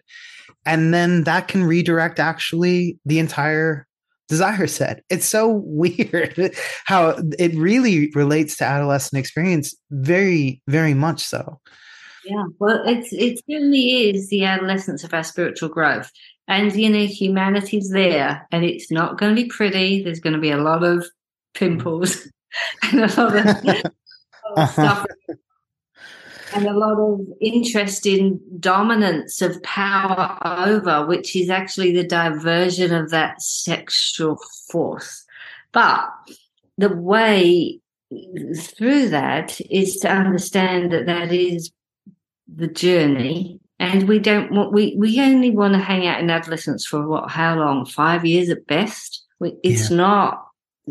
You consider your adulthood, it's a short period of time, but it is difficult, and it is where we lose people. It's an interesting thing of mortality rate in children, because there are forces that have not yet been developed, but you've got all of the idea that you've got it. You've really got it, but you haven't got it. And we can see all that even in neuroscience, how true that is for the adolescent brain. So how we traverse that, and this is where it gets really interesting, is that there's such a dynamic in the outer world. You're always corrected by the facts. You can say, I can drive any car, any speed, and then you get the facts. in the astral world, you're not corrected by the facts, you're diverted by them. So you think you're now excelling in your spiritual growth and development. And this, I've had many conversations with even with closest friends that have said, look, the mushrooms were so important part of my spiritual growth and development, until they experience what's beyond the astral, and then they go, I get it. I get what you were trying. You can't get it till you get it, and that's just part of it. And but you also, we all have to go through adolescence. So how do we go through it? For some, they try to blot it out, and that's the nature of it. If you can't talk to the person you're sexually attracted to, you get drunk so you can do it. And if you've learned to cultivate the language that allows you to communicate, you don't need to. It's a kind of inner confidence, and all that is what esoteric training really, really, really, really provides for the soul life. It has a foothold and a spiritual confidence that lets you navigate all those incredibly wild parties and learn a lot, but not get stuck there. And, at the same time, you also may not even need to go to half of those parties, because you're already able to find the path that's your way of giving to the world. And some young people already get clear about that earlier on. Now, there is nothing wrong with the waylaying. There's so much that is learned, but make sure we understand that we're learning, understand that we're spiritually young, and understand that this phase that humanity's in, we do need to school ourselves through it. But we know where we're headed. And I'll keep coming back to this, because one of the things I've noticed with even those that have got very waylaid is that they can trust their heart. Their heart knows the way home.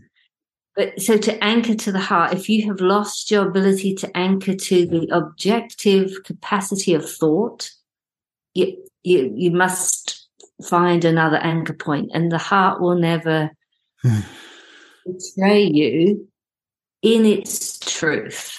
Now, I say that because there are other forces, how your heart can think that someone is the love of your life until they're not, and then the antipathy of that. So, but that's a whole nother story. That's a whole nother story. And maybe they were the love of your life, just not this life, that's another thing. That's the karma of it all. Now, one of the things you mentioned there, which I want to just pull up that point, is about the lie. Lying is one of the things that will really trip you up in the astral world, because that lie has to come back because it's lived in your soul, and that means you're getting more distortion. So part of the training is honesty, truthfulness, that truth has to stand so high in your esteem, and the ability to evaluate yourself with that much honesty, because it will just hold you up in the astral world if you're constantly confronting your own lies, because they will come towards you as spiritual pictures, but they're totally deceptive, but they're your deception. Now, there are a few lawfulness aspects that I'd say. One is, if you name who's behind the image, it has to reveal itself, but that requires a certain amount of esoteric insight and wisdom. But if you love the image, it also has to reveal itself.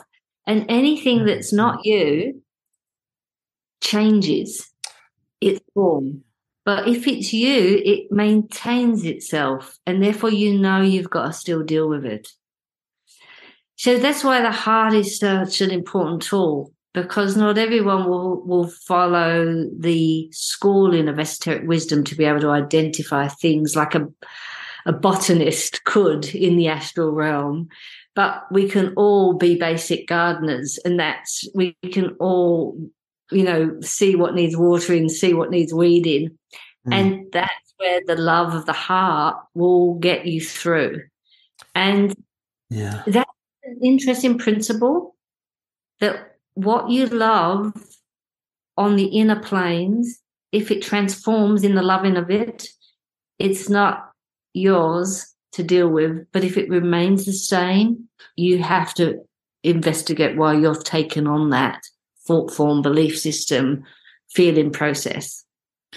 Yeah, and just to bring that to the sorcery thing, like the naming. So if you lots of forms of magic just work on naming. I create the sigil of, like, goetic magic is like, I create the sigil of this demonic being, and then I can command it because I can always throw the sigil in the fire. And you see this in fairy tales, you say Rumpelstiltskin and suddenly the being loses all its power. That's an Old Testament capacity. That's Adam in the garden naming this and naming this and naming this. But the New Testament capacity is loving. And that you can see is obviously further down the road in development than just naming. And I think so when you're encountering things with love, I want to talk about how to do that a little bit. I'm not really ready to talk about all of this yet, but one of the things that I've been really understanding recently is because I've been sort of focusing on how do I bring a kind of nourishment to all the aspects of what I encounter myself, but also the elemental kingdom, the angelic kingdom, my spirituality, other people. How do I distribute or circulate that kind of nourishment? And this is a new thing that I think is being asked for us to do more and more. You think that if I just sort of let's make that an exoteric process. You would think, well, if I just sort of give a little food here, give a little food there, or I sort of commit, but it's not like that. It's not redistribution. It's if I go to me through my heart, and I'm also discovering something that maybe I won't talk about, but just to sort of leave it out there about the solar plexus, which is solar plexus means the intricate network of the sun, which I love, plexus and solar. It's very lovely. When I go to my heart, and let me stop one more time to say, I understand that that's vague for some people. What does it mean to go to your heart? What do you mean? Just a feeling?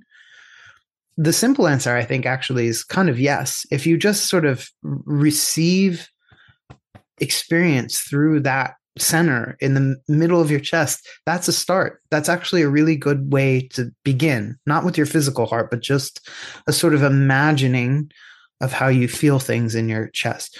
When I go there, and whenever I'm encountering anything, say I encounter a difficult situation, or I do want to look at a tree and try to experience the spiritual being there, or I just want to kind of look out to the world with spiritual eyes, what happens weirdly is as I go in, it rays outward to the world. This I find very strange. So I'm not trying to sort of move the things around me in any way. I'm going to myself, it rays outwards. And when it rays outward, they come closer to me because they want to be in that light. And that includes everything. If you're having a difficult conversation with somebody, if you're looking at it, again, if you're trying to do spiritual work and you're encountering a question or whatever, you don't go at it directly. You go in and it rays out, and then it comes to you in the form that it's meant to come, to be in that light. And at the same time, you strengthen it, which is so fascinating. You strengthen its ability to be itself when you do that process. There's a lot more to say there about that, but I've been trying to articulate what that looks like for a long time now, as I go through this whole sort of arc of talking with people about, I don't really want to do magic anymore. I don't want to do hallucinogenic drugs. I don't want to do abundance manifestation stuff. It's not that I never will even think about any of those things or what, but I don't, it's not the main thing that I want to do anymore. And actually I find when I do this, all those things actually come to me anyway. What I need actually shows up anyway, and in accordance with who I really am, instead of the distorted perception of what I need. And isn't that also fascinating? So that's part of what I want to talk about, or what I want people to hear when we're saying going to the heart, and giving out to, not giving out in the Irish sense, which means scolding or accosting someone, but giving out to the spiritual world is about going in and then the raying out that happens from that process. Yeah.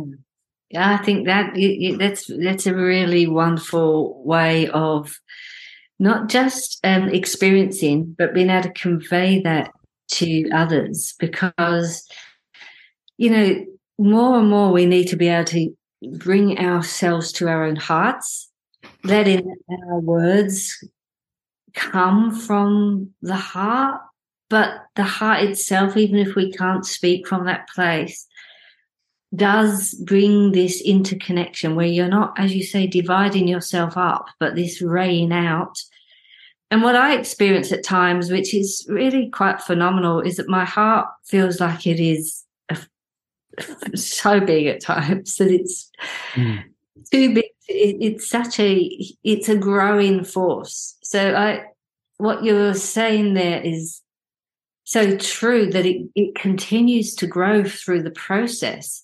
And one of the things that we're aware of through esoteric training is that what you gain from the sensory world in terms of your capacity to think and feel and act is minuscule compared to what you will gain by learning how to do all of that in the astral world.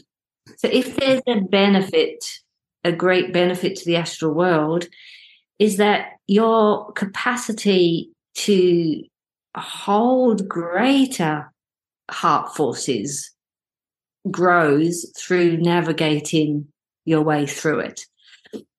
And as long as we're not caught up there, we then look back and see, okay, I became more capable of working with growing my heart because I went through adolescence. And we all know that's an echo of adolescence, right? If adolescence is allowed to unfold healthily.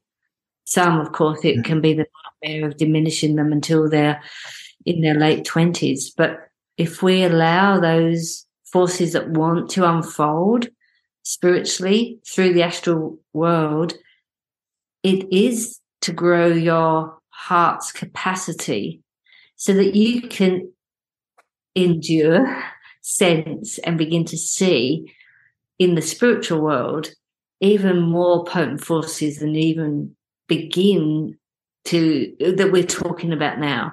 But you couldn't manage that. You will be extinguished consciously in your consciousness and being there if you didn't have the growth capacity that's only available to us when we've gone through the astral.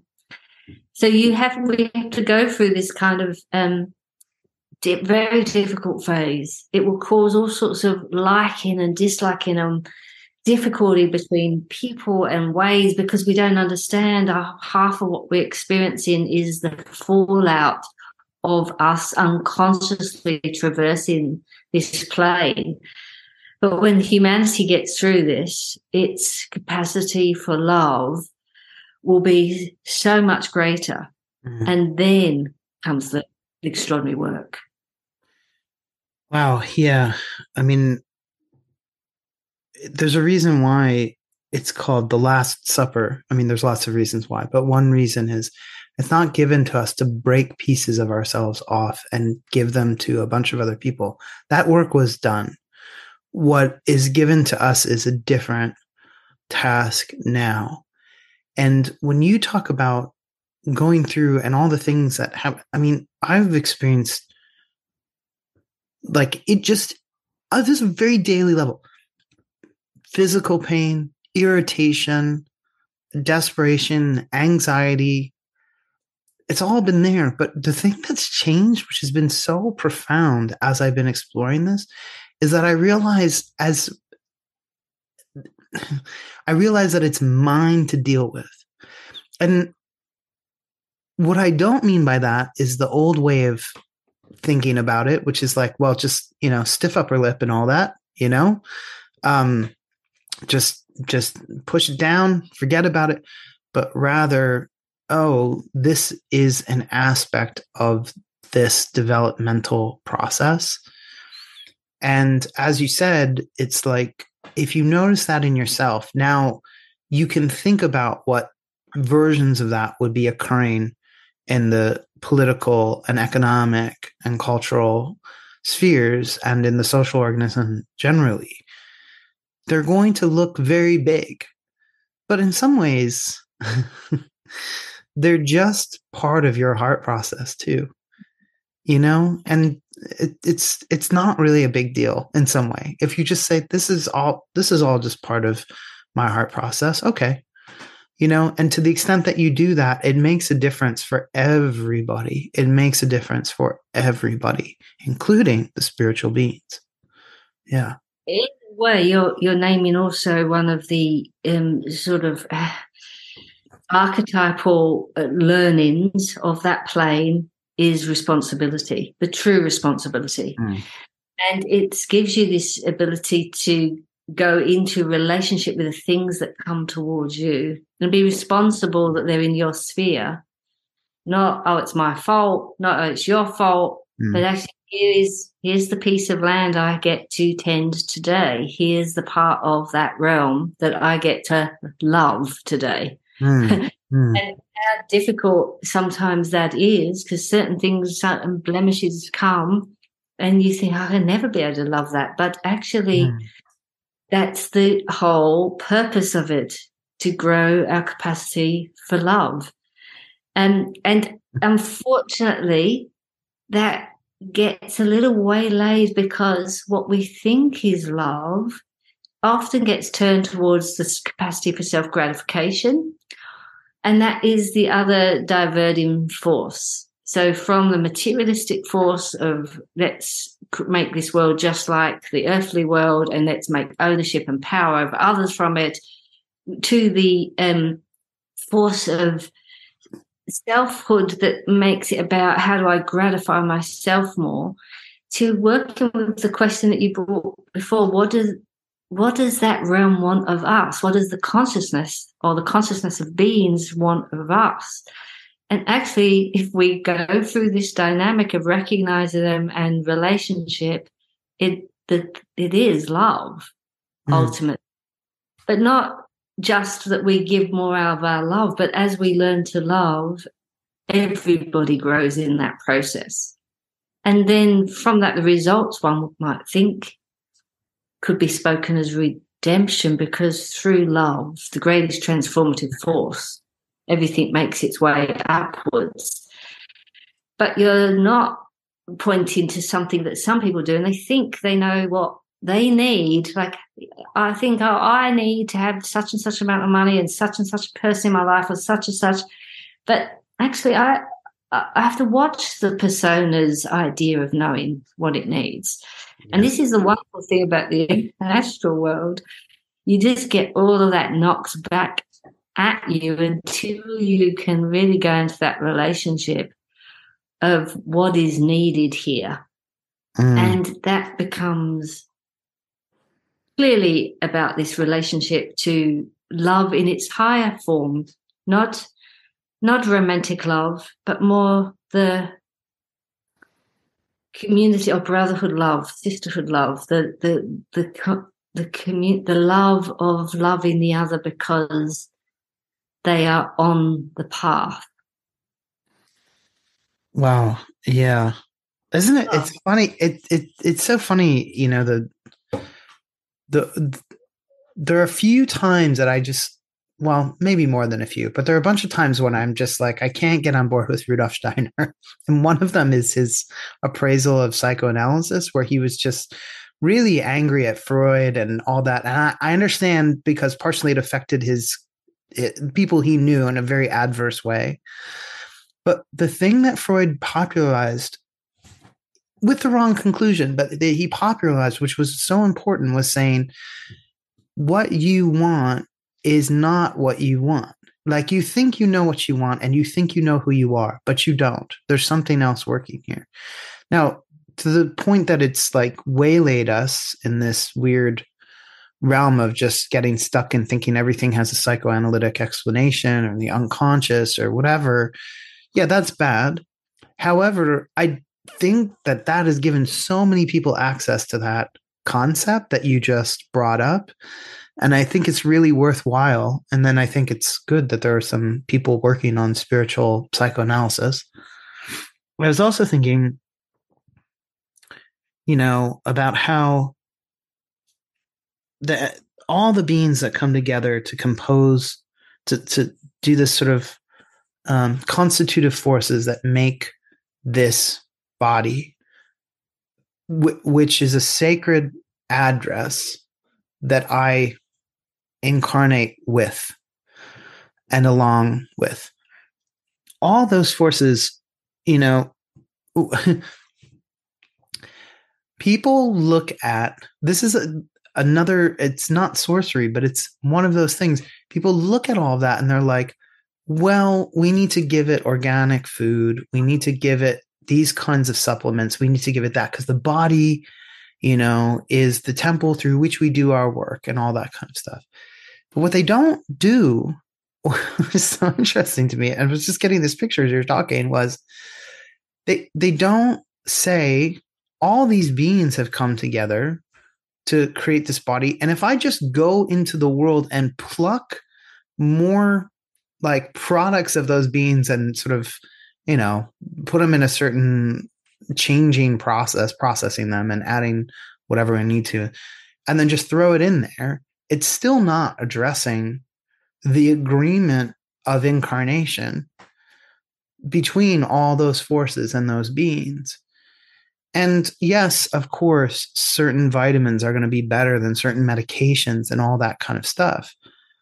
But you end up missing the point when you don't look at the fact that all of this is here for us, an act of absolute grace and service to us that should be returned to that spiritual world and the elemental kingdom, not just the physical world, so we can do more to put into our body, so we can, I don't know, start, do CrossFit or whatever the fuck, whatever it is that we want to do. So you're just thinking about that as well, just as the sort of vast plane of physical forces, or material forces that create, the physical narrative that we have. Yeah, I mean, in a way, you're coming to something you talked about before, which is this kind of lip service to the spiritual world changes when you get a foothold in your own spiritual growth, and you can no longer sort of bounce between ignoring that the spiritual world exists 90% of the week, and 10% of the week you remember it.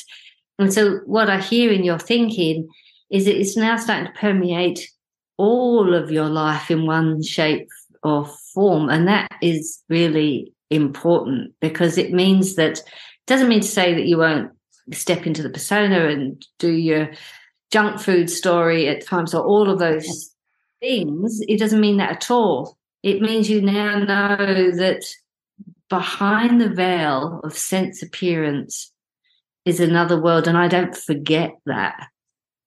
Forget that. And that means you have a firm foothold.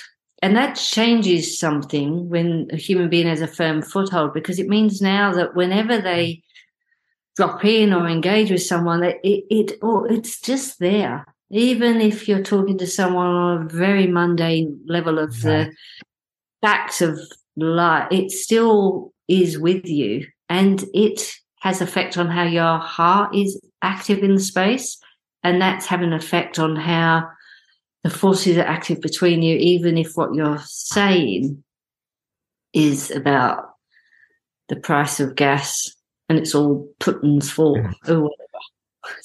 Yeah, no, and it isn't this. I mean, this is the new version of the Dominion story, right? This is why all the animals are included in Dominion, where we would think of that as I was given to caretake the earth.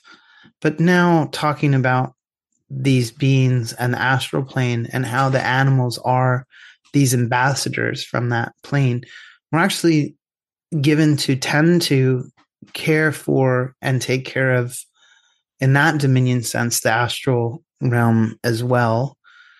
And I mean, maybe next time you and I can talk about, the etheric responsibilities we have and so forth. But we've been going for, I think it's over 2 hours now. So I think we should just bring it to a close here.